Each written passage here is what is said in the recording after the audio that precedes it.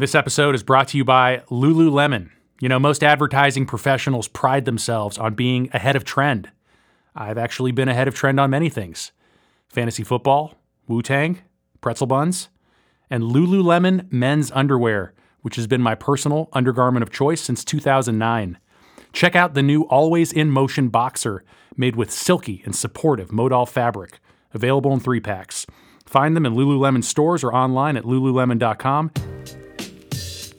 Welcome to the Talking to Ourselves podcast. I'm Omid Farhang, Chief Creative Officer at Momentum. My guest today, Spencer Kramer, CEO at J. Walter Thompson Atlanta, soon to be Wunderman Thompson Atlanta. Spencer has had an incredible and varied background. He was Vice President of Marketing first at ESPN, where he oversaw all creative activities for their $500 million marketing group. Then at Virgin America, where he helped build the airline's brand and communication strategy from the ground up and design its pioneering in-flight entertainment system. In 2007, Spence jumped to the agency world, joining Wieden+Kennedy Portland as Global Account Director of Nike, overseeing teams across 7 offices on the brand's long-standing Just Do It campaign. Wieden then promoted him to run the global Coca-Cola business, managing the agency's work for Coke, Diet Coke, Coke Zero, and Powerade, and leading its winning pitch for the 2014 FIFA World Cup sponsorship. Spence left Wieden in 2014 to become Crispin Porter Bogusky's first ever global managing director. After spending a year there contributing to the winning pitch for the Global Infinity account, Spence relocated to Atlanta, where he worked as a freelance consultant before JWT made him CEO in 2016. Over a 20-year career straddling the client and agency side, he's been at the center of famous work and key cultural moments time and time again. This is Spence Kramer and I talking to ourselves. Where are you from, and what did your parents do? From Perrysburg, Ohio, between Toledo and Bowling Green. My old man worked in a family business called Crush Proof Tubing. It was basically a component part for engines that his father invented. So we're an Ohio family. His dad's from Cleveland. My dad's from Cleveland. Grew up with a Browns, Jim Brown jersey in my crib kind of thing. My mom's an actress, so I grew up with my dad. They were married until I was 10, and then my mom sort of flitted away to New York and decided that she wanted to pursue her dream. They got divorced, so we would go visit her. Yeah, and my dad remarried, and second wife, a fourth child, my sister Catherine. So, typical kind of small-town USA. I played on the high school basketball team, played high school golf. It's just like a little Hoosiers in the 80s, 70s and 80s. Did your mom ever appear in any commercials? Lots. Commercials. She did a couple Law and Orders. She mostly theater, though. She did like Annie on Broadway for a while. She did road companies of Annie Get Your Gun in Oklahoma and Wonderful Town and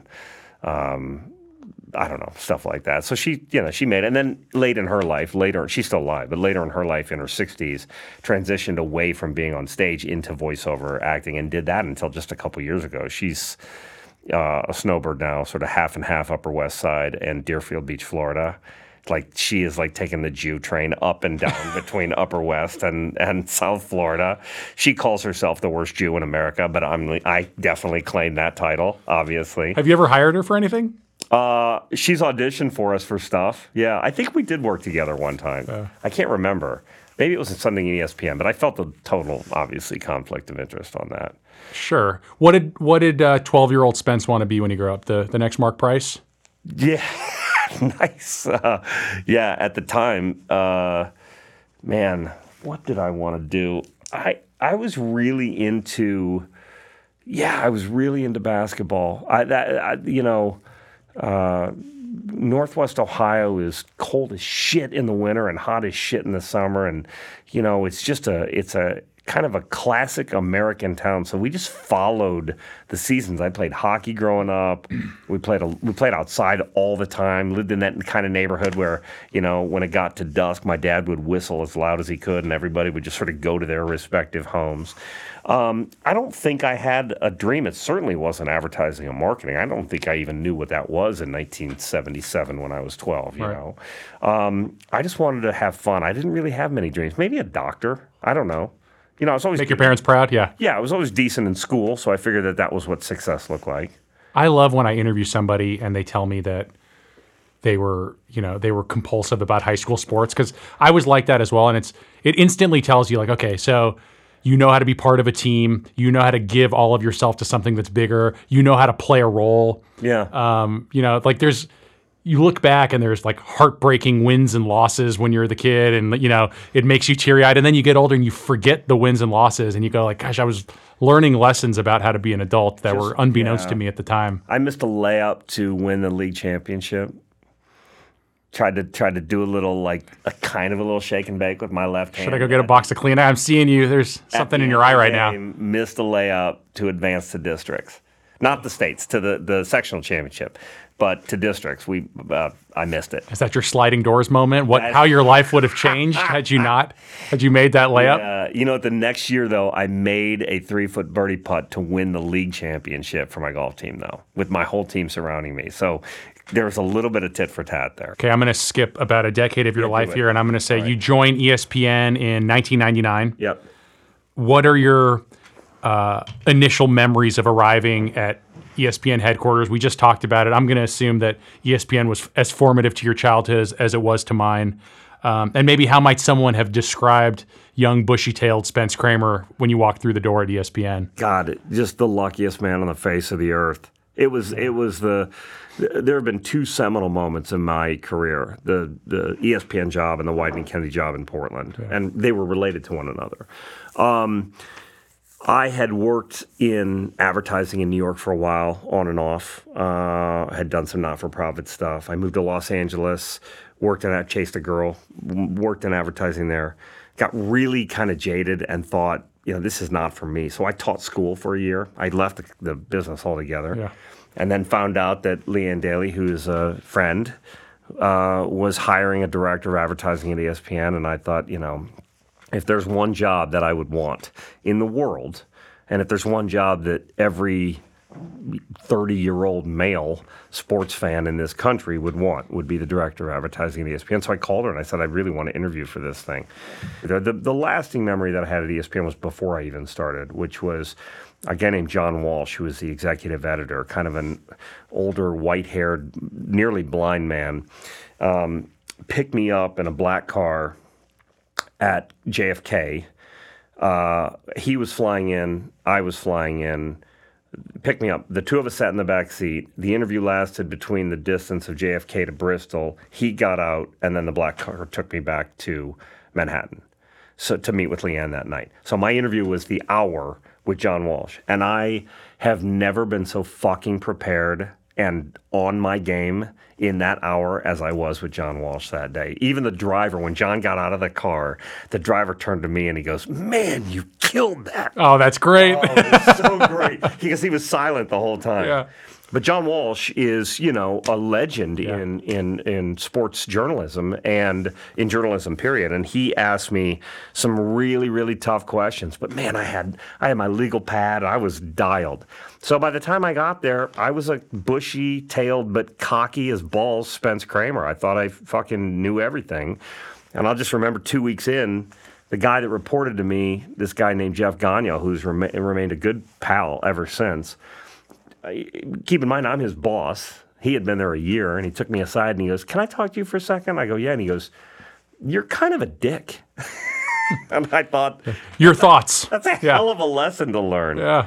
And then my real sort of come to Jesus moment was when Angie Vieira, who was one of my greatest pals in the world, was the managing director of Wieden Kennedy, our agency back then in New York. I read the riot act to one of her people, like her account exec, her account soup, and she laid into me, and I deserved it. And she was an account person, and I was the client. And I tell you, the ball's on her to do that with me, because I had always thought client's always right, agency's always service. And she was like, "I'm not taking that. And you will never do that again to one of my people." And I think like that, I became a better client. I hope I did. Yeah. Yeah. The This Is Sports Center campaign had already begun by the time you got there. It was a few years off the ground. I had Hank Perlman on the show last year, and got some of his thoughts on the genesis of This Is Sports Center. It's actually a big responsibility. By that time, it's a famous campaign, but with a lot of legs left. And you were there for. I was running that part of the business. I did probably 100 of them when I was there. Do you have a favorite This Is Sports Center story or a favorite This Is Sports Center spot? My favorite SportsCenter story is there are two of them. One is when Hank and I almost got in a fist fight in front of about 200 people because he was directing, and he and I had a pretty public disagreement, actually. I don't really remember the details other than go fuck yourself, you go fuck yourself, do your fucking job, you do your fucking job, and then we were fine. Right? One was, the other story was we laid down a bunch of AstroTurf in the crosswalk, the jetway kind of area between two buildings and in a bunch of offices. And the turf wasn't green enough, so we spray painted it, but didn't realize that the windows didn't open. And so there was all this massively toxic paint, being green spray paint up and down the halls, and people were eyes watering and coughing and noses people were like running for the exits, and we just thought maybe this is probably not the greatest idea. This wasn't properly probably planned. Vetted. Yeah, exactly. That was Hungry Man too. You were there at the same time as at ESPN as Chris Berman, Stu Scott, Dan Patrick. Did you develop any relationship with those guys, or did they sort of exist in their own world? Half and half. I'm still friends with Trey Wingo today. I developed relationships with guys like Kirk Herbstreit and Jay Billis. Right. Herbie played for my favorite college football team, and Billis went to my university, so it was easy for me to sycophant my way into those relationships. But we did work at the same company.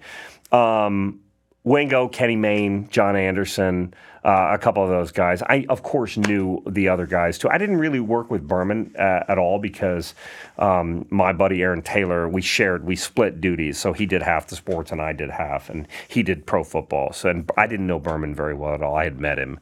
But I knew, the Baseball Tonight guys and the college basketball guys and college football, Fowler and Herbstreit and the crew that did, and Lee Corso did a ton of the game day stuff. Yeah. So that was fun. I mean, it was, after a while, you just realize that these guys are just guys looking for, their way up.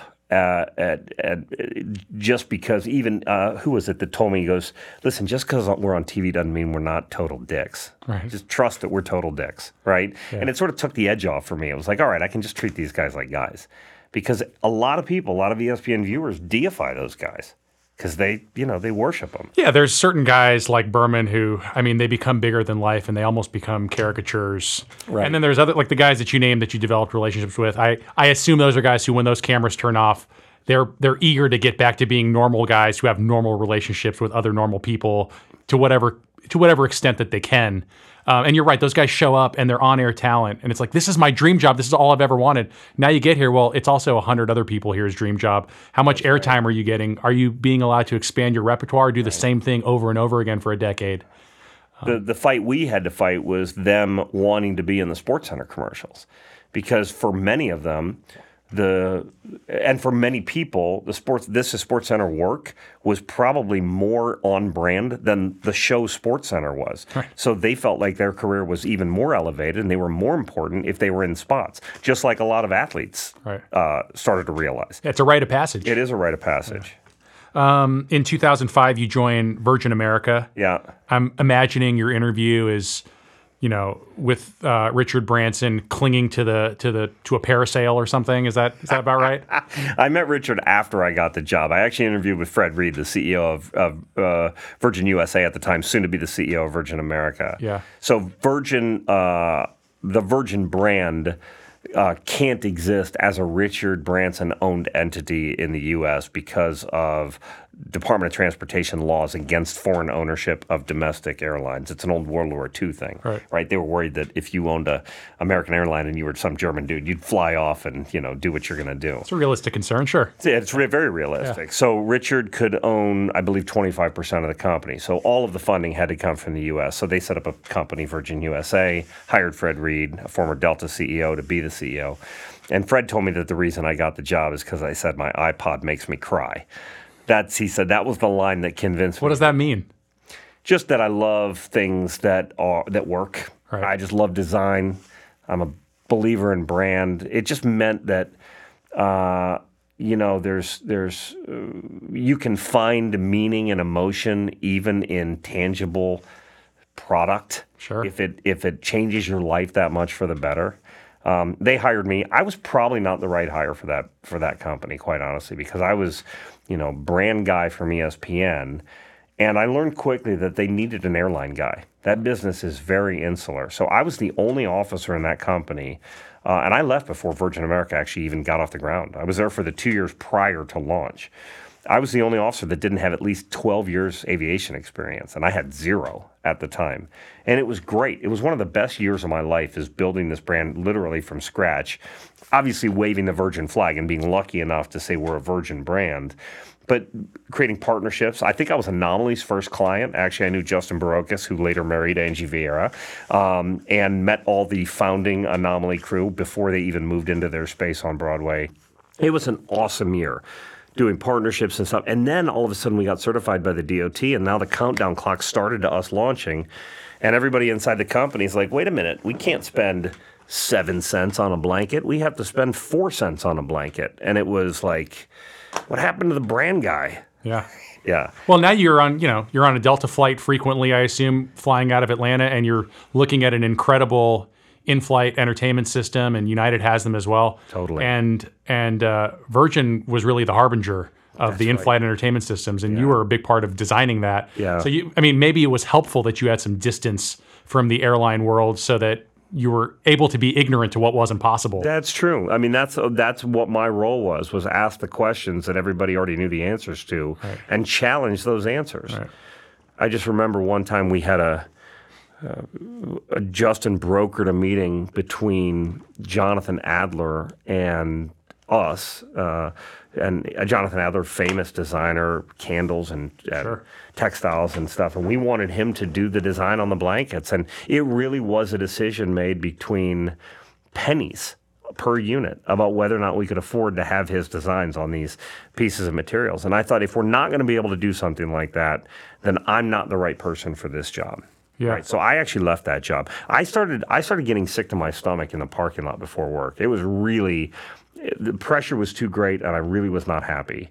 And I had a mortgage in San Francisco and a colicky 6-month-old. That was the riskiest move I ever made. Wow. Yeah. You mentioned it briefly about being on the client side with Wieden as your agency. We'll get to your time at Wieden, but what are some of your memories? And again, you made mention of it, but what are some of your lasting memories? Some of your joys and frustrations of being a client with Wieden+Kennedy as your agency?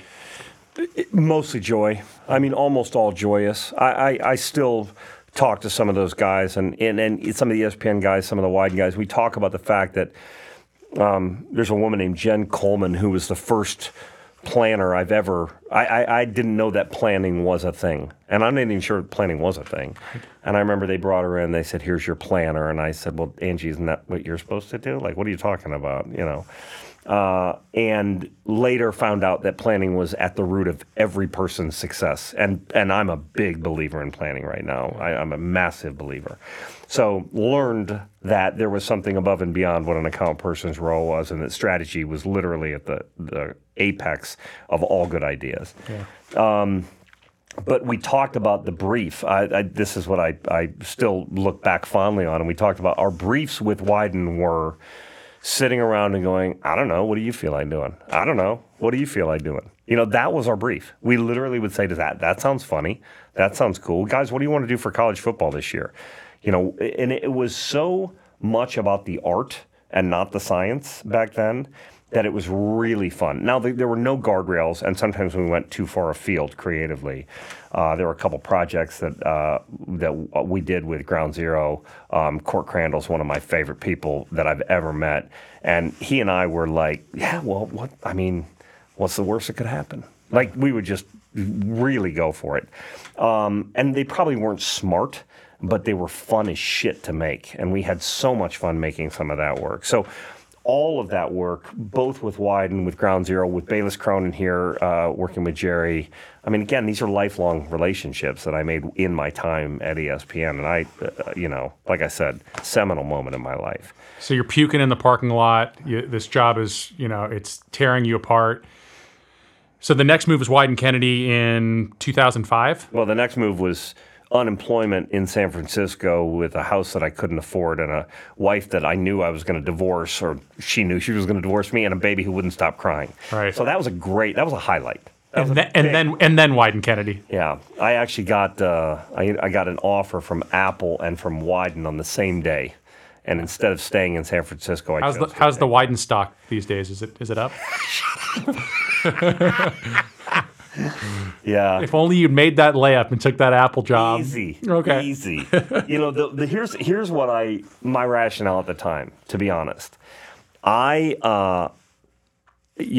Steve Jobs was alive. I had heard about his relationship with Lee and with that team, and I heard that the decision-making in Apple marketing really boiled down to a couple of people. And if I was going to be in a marketing job at Apple, I'd be just another guy in a marketing job at Apple. But there's only one global account director on Nike at Wyden and Kennedy job in the whole world. There's only one of those jobs in the world, and that's the job I took. Well, that's what I was going to ask you, because we see people often go from agency side to client side, but as I kind of ran through it in my head, you don't see a bunch of that in reverse.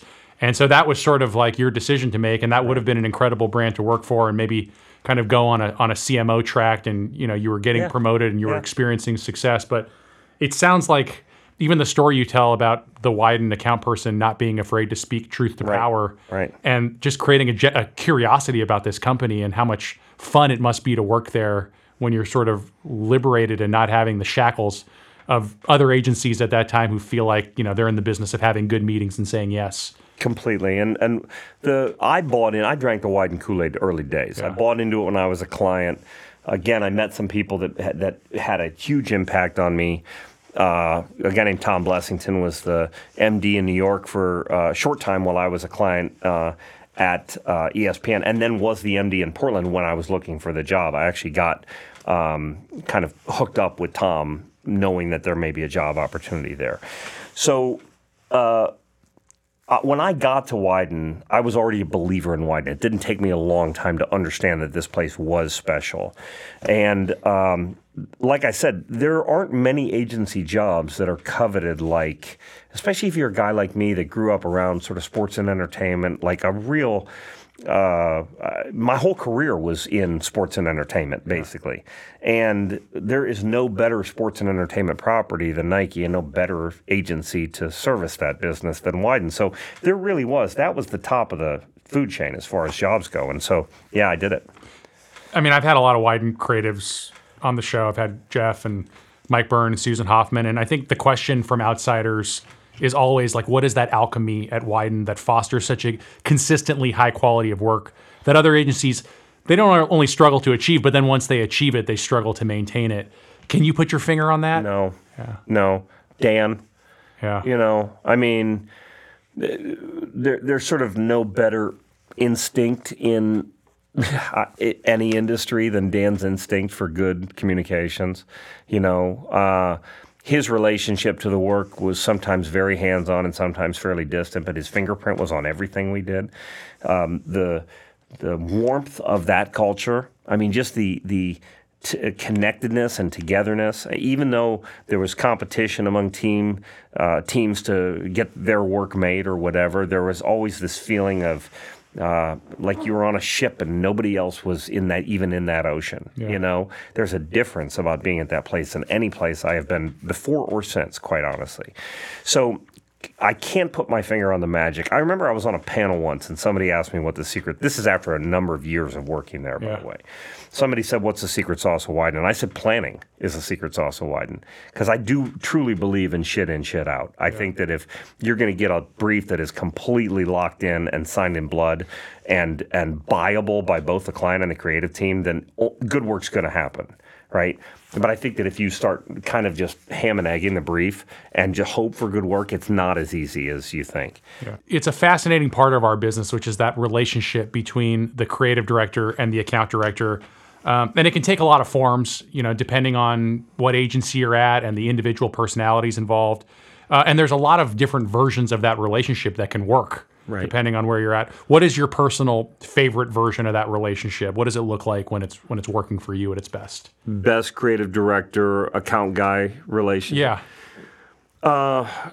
Letting each other sort of swim in each other's lane, having a creative director honestly asking me what I think about the work, having me ask the creative director what I should do about a difficult client moment or conversation, partnership and friendliness. I really don't think you are your role in anything. I think you're a human being, and if you find a good vibe with another human being, regardless of what you're already great at, you're going to be better at those things together because you like each other and trust each other.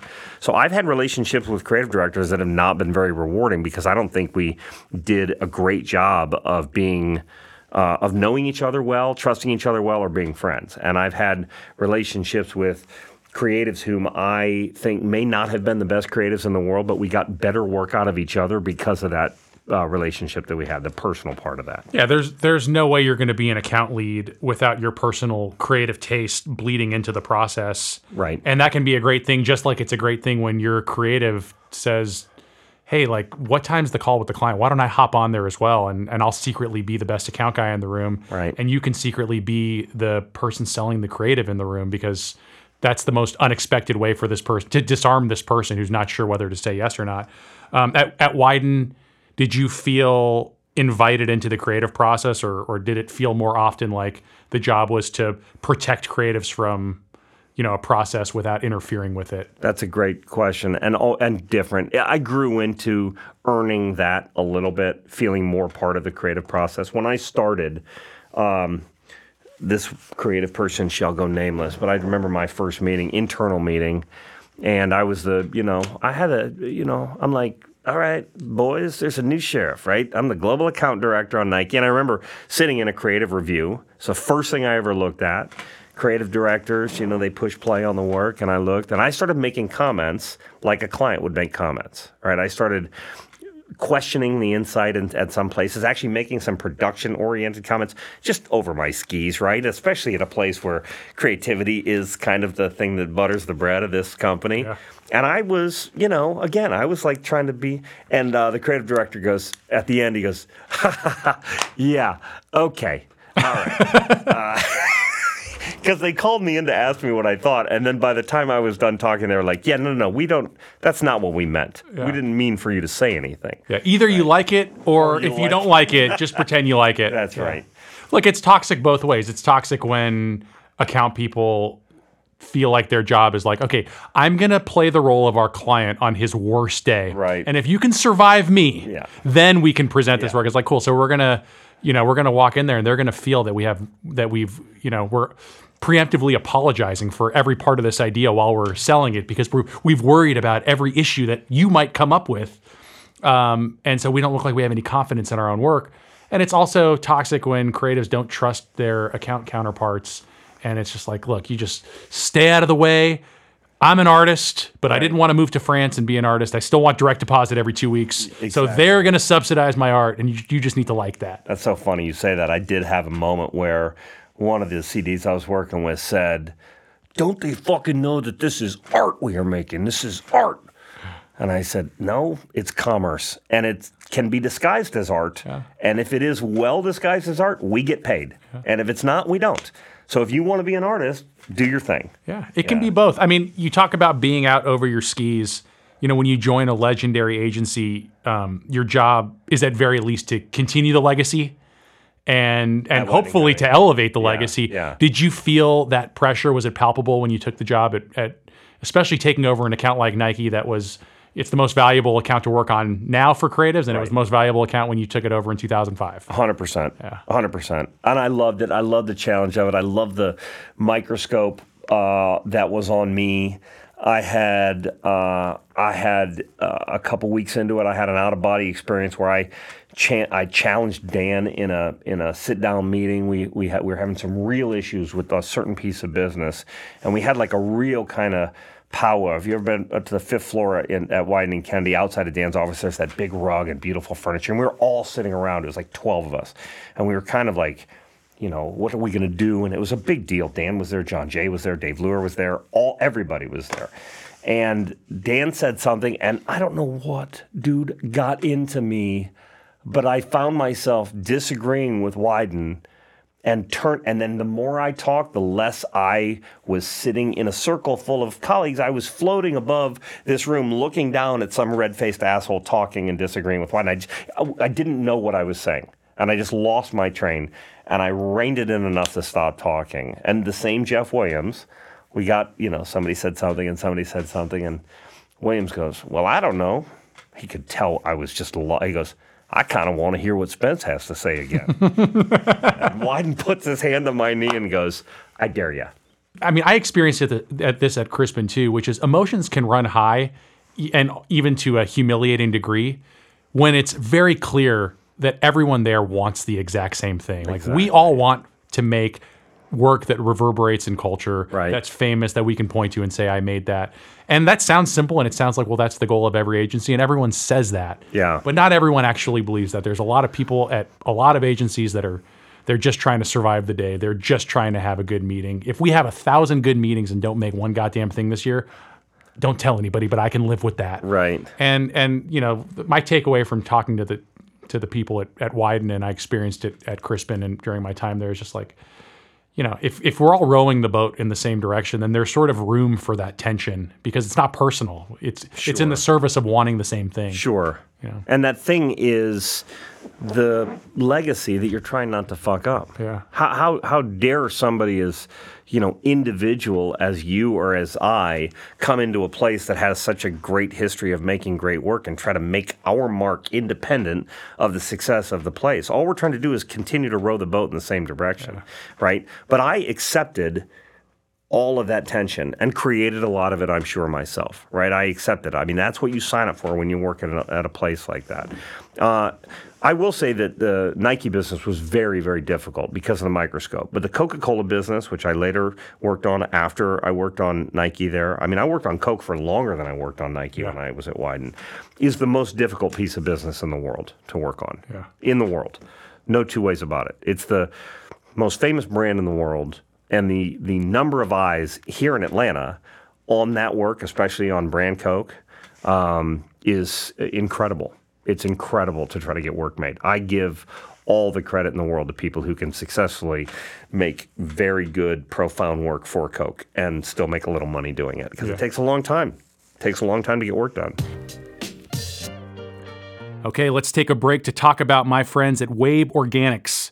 You've probably been hearing a lot about the benefits of CBD oil.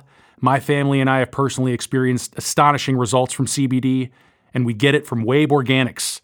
Wabe CBD oil comes exclusively from hemp grown in Colorado on their certified organic family farm. They oversee every part of the process, from cultivation and harvesting to extraction and distillation, creating high-quality CBD products that their customers can trust. Wabe offers a variety of products, including drops, creams, capsules, even CBD products for your pets. Go to wabe.com, that's WAAYB.com, and get 20% off your first order when you use the promo code TTO. To that end, if the ultimate product of a creative agency is creative output, and if an account manager is essential to that process, I've always been curious, why don't more account managers in search of jobs present a reel in the same way that a creative would? I mean, you almost never see that. Why is that? I have one. Yeah. Yeah. Because I think that most people believe that the role of the account person is to run the business, right, and to be the relationships guy. Right. I am not a creative guy. I'm a decent editor. I think I can take work that exists and make it better. Right. Bad work into good work and good work into great work. I hope I can. I'm not a creative guy from a blank piece of paper, though. I'm far from it. Right. But my level of participation into the success of the creative product is really important to me, right? And so if there's something that I've been a part of that I have helped craft, even if it's helping the client recognize how good it is, I'm sure as shit going to try to own that thing or help, use it to my advantage when it comes to having a reel. It is not a common practice, though, right? Account people write it on their resume. I was part of this, I was part of this, I was part of this. But more important to that is I made this much money. Here are my margins. I grew the business by this, right. Et cetera. Yeah, I think that's the first thing that employers are looking for. But you're right. I mean, if the output is creativity, and maybe the account manager maybe their heart is in the right place. They're thinking, even though this work doesn't get sold, made, and produced without me, the vision at the heart of it wasn't mine. I wasn't there in the edit. I don't know what it is, but it always surprises me when agencies hire account people, and it's like, by the way, that creative director, he or she may have come up with that idea, but there were a number of things that had to happen outside of that person's purview for this thing to exist. They still take credit for it. So should you. Yeah, that's a great point. You asked me about the relationship, and this guy and I didn't get along great for my entire tenure. But toward the end of my Wieden tenure with Mark Fitzloff, he and I are very similar, by the way. Both a little bit hot-headed, both a little bit confident, if that's the word. Sure of ourselves, all of that. When he would say to me, I want you to see this when I'm looking at it, or I think I want you to be in this edit, not because a client's going to be on the phone, because I want your opinion. And I would say to him, dude, I need you on this phone call. Man, this is not a phone call I want to make. You've got to be here. That's when you know the relationship works. And so I want to go back a little bit. It's not only about being bros, right? Because I think we were good enough friends, and certainly the respect was there. But we really saw something in each other, enough so that we knew that each of us could be better when the other person was around. And I'm really grateful for that. Yeah, what you're describing requires vulnerability. And by the way, I mean, you get older and you start learning that those are tricks. Like, gosh, I'd like to have a better relationship with this person. Maybe I don't even want to show him the work. But if I ask him to come look at the work, it's going to change the way he and I interact. And maybe he's going to start thinking about me a little differently too. And it's just this, like, it's the ultimate expression of trust. Man, I need you on this phone call. Totally. Versus like, because the opposite of that is like, what is the bare minimum I have to interact with you in order to serve my agenda? Check that box. Yeah. Exactly. For obvious reasons, Wieden has a lot of lifers. Yeah. How hard was it for you to leave Wieden knowing that, you would not be a lifer? And what was the appeal of joining CPB in 2014 as global managing director that had that magnetism to pull you out of a great job? They paid me a ton of money. Thank you for your honesty. Crispin, I got offered the job by Miles Nadal in 10 minutes inside of his office, and he was shoeless with his feet on the coffee table. Yeah. That's how that worked. I left Wieden because I didn't really have another thing at Wieden that was right for me. Global Coke disappeared when I was there. I mean, the client. There's no such thing at the time as Global Coke. There was no business there. There was no money. Everything was basically now forced into regions, right? So whereas I would have global clients, they all kind of either left or migrated over to North America, and then the entity of Global Coke went away. And man, the rain really got to us too. It just kind of got to us. Yeah. The Pacific Northwest, it was tough. And the darkness, and, as much as I love Portland and it holds a dear place, and I miss that place and those people a lot, it was definitely time for a change. Plus, my life and family and most of my friends were east, and all of her life was east. And being in Portland, you're far away from a lot of that stuff. Yeah. So I got this opportunity to meet with Miles. It was not about Crispin at the time. It was about MDC. And he said, what do you want to do? Where do you want to live? I think he probably knew he was about to get fired, but he just, took a chance on me. And I just made it up in the room. Yeah. I just made it up. And I said, what do you think if, I try to bring some of the globalness that I had at Wieden & Kennedy to Crispin and take on a global role. And he said, where do you want to live? And I said, well, we're trying to get east. And at the time, it was definitely not going to be New York. I had already done that. So we just chose Miami. So I was based in Miami, but I didn't really work for Miami. That's where I lived. And then the whole MDC like, I don't know, there was a lot of oddness toward the end of my tenure there that was just not that great. Yeah, Crispin in 2014 was an agency definitely in transition, and I'm sure it held a different place in your mind and in your heart when you were at Wyden. And, they grab a piece of running business briefly, and there's a really good, healthy competition between Wyden and Crispin for about a decade there. Right. In 2014, do you go into that job with both eyes open? I did. Yeah. I did. I really thought that what I was going into at the time, I think the Crispin that I joined is different than the Crispin where you worked. I really do. Yeah. And a lot of it had to do with that sort of, that leader that wasn't there then when I was there. Yeah. So I thought I was going into another Wyden, and it just the environment there was not the same. It was very different, and I thought I could make the same kind of impact. Well, I did. I think. I mean, we got there and we went to Hong Kong 100 times, and we won the Infinity business. That was the biggest single piece of business that Crispin had ever won. Yeah. And then, lo and behold, it turned into a very difficult business to work on. So, my tenure there was short. I still keep in touch with a few people from that company and have good memories of a couple of good moments there. And I certainly liked a lot of individuals, but it wasn't a highlight for me, quite honestly. Isn't that funny? You said the Infinity thing, lo and behold, was a lot of work. We go to these agencies and we strive to win an account like that. It can change the fate of a company. It can change the fate of people's lives, get people promoted. And we're also just competitive people, and winning is better than losing. And you're in the throes of this competition with other agencies, and then you win, and it's like, tell them what they've won, Johnny. It's like, it's like what you've won. You've now run a marathon. You've run through the finish line. The finish line is actually the starting line to a super marathon. Yeah, it's like I say this all the time. I want to win the business. I just don't want to have the business, right? Yeah. We wanted to win bad, and we did. And yeah, there was even some weirdness in winning that business, too. We knew we had won it for 3 months before we were allowed to talk about it. We also were working on it for 3 months before we signed the contract that we had won it. So by the time the client said, hey, guess what? You've officially won the business, we're like, woo. Yeah. Like, we already knew how hard it was going to be. Yeah. Jerry Seinfeld interviewed Howard Stern and on the Comedians in Cars show, and he was like, Howard, why don't you? It's like, you can do anything you want to do. Why don't you do this show? Why don't you do this television show? Why don't you create this movie? And Howard Stern's response just will always stay with me. He goes, as a guy who's worked really hard and know what it takes to make a successful show and know what it takes to make a successful movie, what I've come to realize is that everybody likes press release day.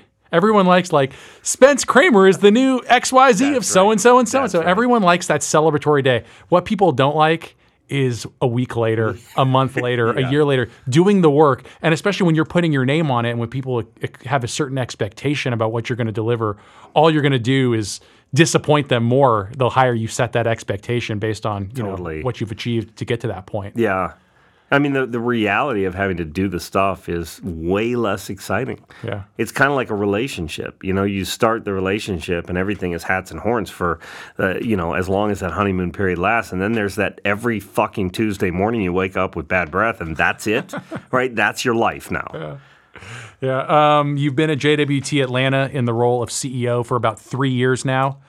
What are some of the specific skills and abilities that you were conscious needed the most development in order for you to be an effective CEO? Because there's certain skills that, we've talked about it at the companies that you worked at that, in a certain way you were sort of training your whole life for this moment unbeknownst to you, but there's other skills that maybe you can't even develop until you've been on the job. Yeah. The role of CEO is a role of vulnerability.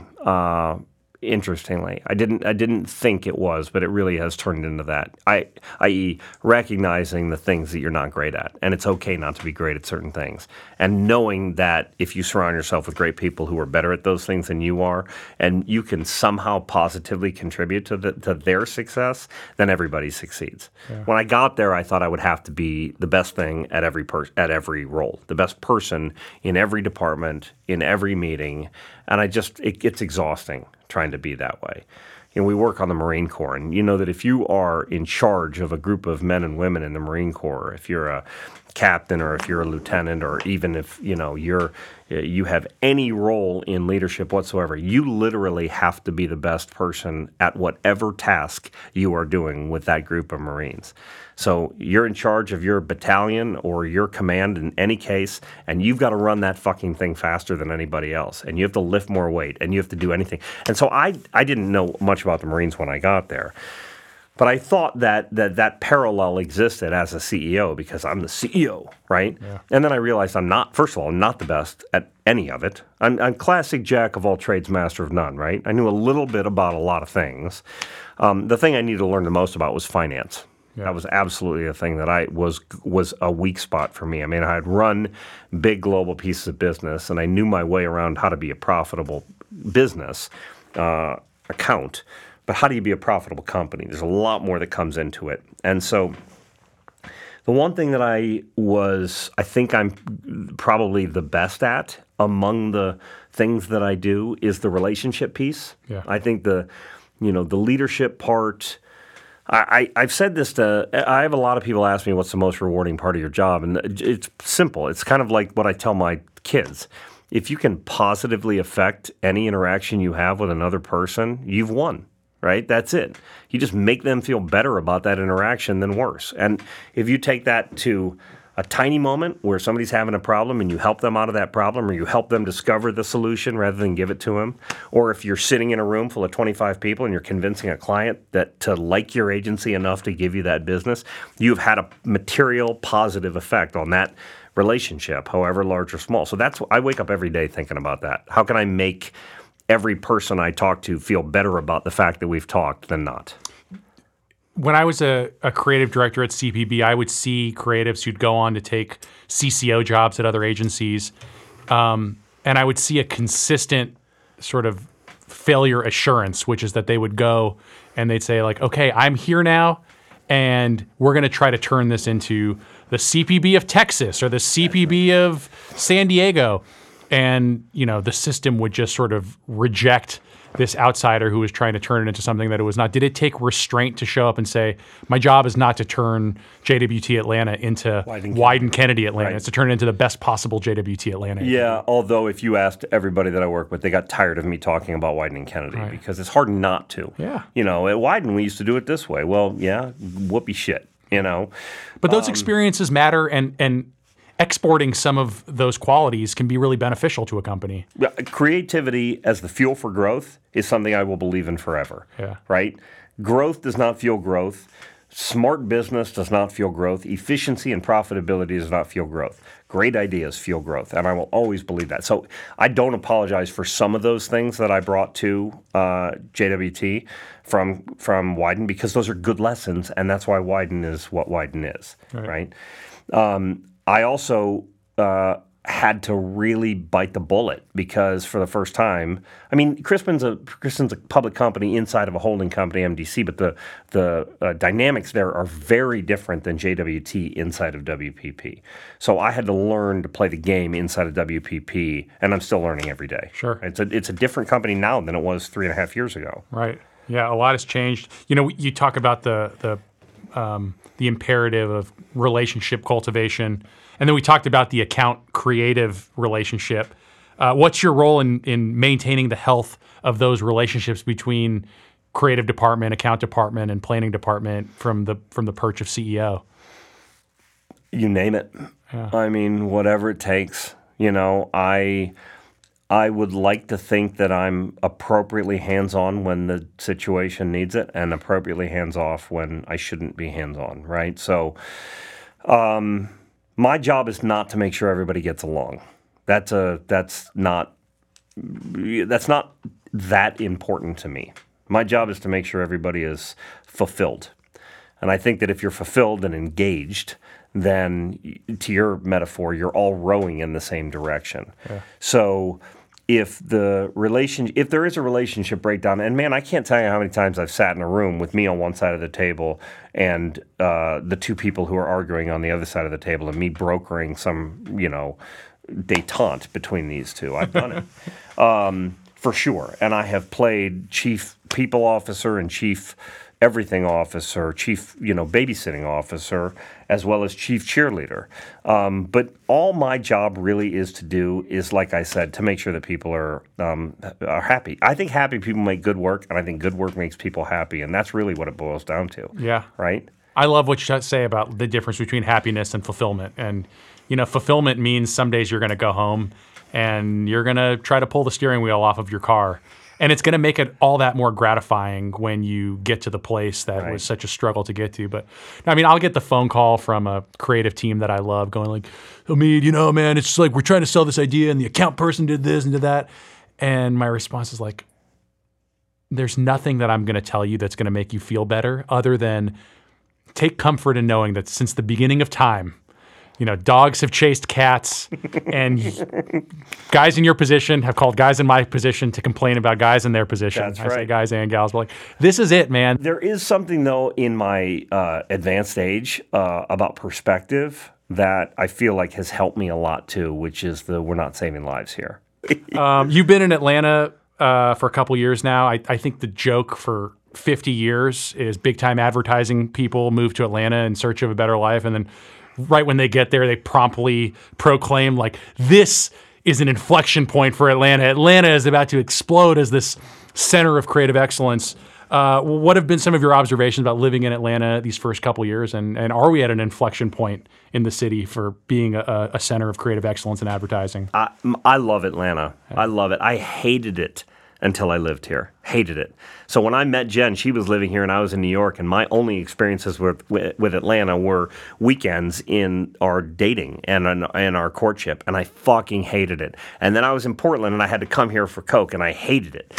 And so I thought, why are we moving to Atlanta? And then I moved here, and now I realize that Atlanta is like the world's it's not a transition city, it's a transplant city. You're saying there's more than just an airport and one corporate we pass judgment on a city because we don't like the airport, we don't like the hotel near the airport, and we don't like the corporate headquarters where they're to 7585, the hotel, the headquarters, and Atlanta Airport. That's exactly right. And maybe an occasional dinner. I love it. I love it here. I think it's, notwithstanding the traffic, it's easy to get around. It's easy to navigate. The cost of living is great. The people are nice. The weather's great. It rains here way more than I thought it would. Yeah. But by and large, the weather here is great. I think we have passed our creative inflection point, and it's not due to the advertising community. Yeah. It's the film community, the music community, restaurants, and art that have really change the fortunes of this city, and I think the agency world is right there. We're there. We'll probably never be the hot shit agency city that we want to be, but we're better than I think most people think we are. Yeah, but based on what to be a great advertising city, the first most important thing is a talent pool, and you'd think that all those ships that you described, the Silicon Valley of the South and the Hollywood of the South, right, and all the production and all the art and food that has been elevated just in the past few years here would sort of, raise that tide for the talent pool. And then I think the other thing that dawns on me is like, the key imperative in our industry now is greater diversity. And here is a city with a legitimate black middle class where you have the historically black colleges. And then the other part is like, they say hip hop culture is pop culture, and Atlanta culture is hip hop culture. So like you have a confluence of all these things that would lead you to believe that there's a lot of untapped young multicultural talent here that would love to have these jobs that we offer in our industry. Right. And it feels like it's still an arm's length away, but it seems like we can make up that gap quickly if we're serious about it. God, I hope so. In fact, I had an idea a couple years ago that has come to fruition that is exactly in that vein. It was in the run up to the Trump election, too many young black boys were being murdered by too many white men with badges, right? And the racial divide in this country was in my lifetime, at its worst. I was a kid during the Civil Rights Movement, but as an adult, it would bring me to tears. And I'm, my friends call me left of Abby Hoffman when it comes to my politics, but which also shows you how old I am. But I decided that, is there anything I can do about this? I was frustrated that there was nothing I could do about the state of affairs in the country, and there's probably true. But I'm a CEO of a big agency in a big city. Atlanta is I had this conversation with somebody recently. Atlanta is the most integrated city in America, and it's also the most segregated city in America. If you look at those two metrics independently in terms of the black middle class, right? So I called up the CEOs of 3 other agencies, and we formed a coalition called Advertising for Change, and we are actually doing something exactly that. We are trying to lift the talent pool in the D&I community among the agency population here. We want Atlanta to be the best, most inclusive agency city in this country, and we want advertising to be the most diverse and inclusive industry in the city of Atlanta. And it's been great. We're going on 3 years now. It's fantastic. Yeah. And we're starting relationships with the HBCUs. We've got a great deal going with the 4As and their MATE program, Multicultural Advertising Internship Program. Yeah. We're about to start a relationship with the Coretta Scott King Young Women's Leadership Academy. So but we're still not doing enough. I mean, we've got to better represent the communities where we live. We got to better represent the constituents of the clients that we serve. I mean, if you think about the Marine Corps, when you and I were growing up, the Marine Corps was a bunch of Southern whites, right? That's really what you thought about was who was joining the Marines. And now the Marine Corps looks more like America. Yeah. So we have to look more like the Marine Corps, which looks more like America, in order to service their business better. Switching gears, earlier this year, JWT and Wunderman integrated into one entity called Wunderman Thompson. What can you tell us about that? Well, I can tell you it was sad when we heard about the news. Yeah. J. Walter Thompson is the oldest and biggest advertising agency in the history of our business. Yeah. Losing the J. Walter part of J. Walter Thompson was gut-wrenching. We have, I think the office of JWT in Atlanta is the oldest office by average age in the country. We have some people, we have 3 or 4 people in their 70s. We have 4 or 5 people in their 60s in our office. So they've been at this company for 30, some of them more than 40 years. Wow. And so losing that was heartbreaking for them. Once we got over that, holy shit, we're merging, and what does this mean, and are we all going to lose our jobs? We very quickly realized that we were going to be a better company because of Wunderman. It is showing itself to be true every single day. We have pitched and won 2 pieces of business as Wunderman Thompson, sort of DBA Wunderman Thompson. The legals are still being worked out. But, when you add the sort of legendary CRM and direct marketing and loyalty aspect of what Wunderman is known for, plus the Wunderman Data Management Group, which is probably the world's best data company. You add that to an old school agency storytelling company, we're a pretty hard company to beat when it comes to what clients are looking for now, particularly on the data side.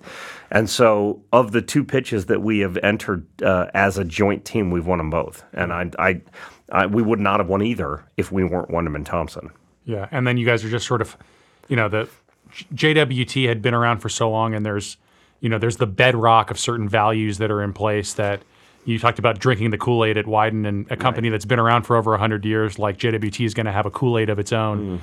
And so what's sort of been some of the process of, Wunderman's been around for a long time too, and they have their values in place and you have your values, and merging values and merging cultures. Has that been particularly challenging? They were very intentional with this merger to not call it a merger. Yeah. They were trying not to force 2 cultures to live simultaneously. What they basically have said, and what we're trying to do, is create a new company. Right. So we're identifying new values. We've got a new mission as a company.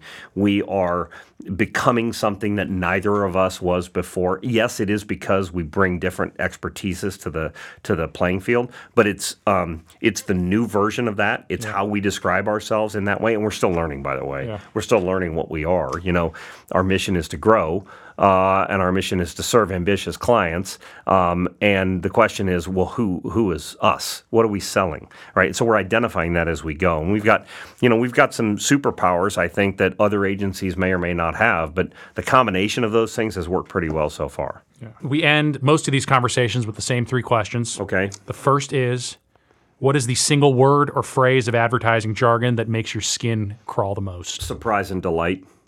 That's a good one. Kill me. Bonus points on surprise and delight is when surprise and delight is used as a noun, which is we're going to do a surprise and delight. What's our surprise and delight moment? Yeah. Right. Exactly. Yeah, I've had enough of that one. That's really good. Yeah. That's probably not going to ever get topped. Yeah. That's the best one. Thanks. In a presentation of your work to a client, what is the most horrifying response you ever received? Horrifying. Our first presentation to a client that we ended up winning in a new business pitch was the group of clients started packing their bags and standing up as I was doing the emotional wrap up to the meeting. As I was doing the 5-minute. So here's where show them what you tell them what you're going to tell them, and then tell them what you told them. As I was doing the tell them what you told them moment, they were literally packing their stuff and talking to each other and standing up. And so all of my people are looking at me like, okay, this is his moment to lock it down, and they were basically out the door. But you ended up getting the business. Horrifying. Later at dinner, they're like, look, Bachelorette, after the final rose was about to start, we're big fans of the show. We had to get home. Yeah, it was a perfectly logical explanation. When they finally left, we looked at each other and we're like, you're fucking joking, right? Like that didn't just happen. Like this is my moment, right? This is it. Yeah, you were in front of a mirror at 6 a.m. rehearsing this speech. I wasn't rehearsing that speech. Like, hey, I'm still talking. And the final question is called The One That Got Away. It could be from ESPN, from Virgin, from Wyden. What is your favorite idea that, for whatever reason, it never got made, but it still occupies a place in your heart? Well, I don't think they would hate me for saying this, but when we pitched the World Cup for Coca-Cola for the 2014 World Cup, we actually won the business in April of 2011. And so we didn't start making work until April of 2013. So we had 24 months of Ones That Got Away. Right. We had 5 completely different campaigns for the World Cup, the biggest single marketing spend in the history of the Coca-Cola company, and we presented 5 different campaigns to them. So everyone was better and more integrated and more world-changing than the last. And we ended up making a great campaign, one of my favorite things I've ever done, called the World's Cup for Coke. And we found these communities that used football, soccer, as the thing that brought the community out of difficult circumstances. And so the World's Cup was something that I'm extremely proud of. But we presented this sort of digital idea, this kind of game. It was almost like the world scavenger hunt for Coca-Cola, and it was insane and ahead of its time. And God, I can't really remember it, so it's probably not the total one that got away, but I just remember being frustrated with my good pal Wendy Clark going, fucking buy something, for God's sakes, please. And, That's one of the hardest parts in our business. We talked about that sort of tell them what they've won, Johnny moment of like, you win a piece of Olympic business or World Cup business or even the Super Bowl. And, so it's like, cool. So, it's in 3 years. So exactly. Let's get going. But it will be just know that for the first 2.5 years, it'll be impossible for us to say yes because of the lack of urgency. And then we'll really get serious. And if you think this hurts now, just wait until we're 6 months out. I just remember working with our team in Brazil at the time because the World Cup was in Brazil. And so our Wyden Sao Paulo was very instrumental in working on that business. They were basically lead creative agency on that business. And the CD at the time was just devastated when one of the first or second, I don't remember which one it was, when one of them died. I go, dude, don't worry. Yeah. You aren't going to recognize the thing we produce. Yeah, we're pawing at each other right now. It doesn't exist at this point.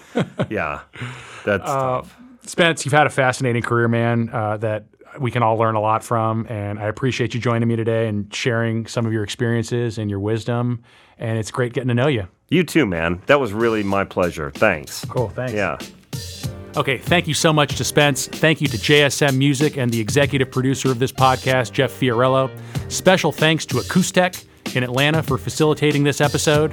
And if you're liking the pod, as always, please rate it, write a review, share it with a colleague or friend. And until we talk again, peace.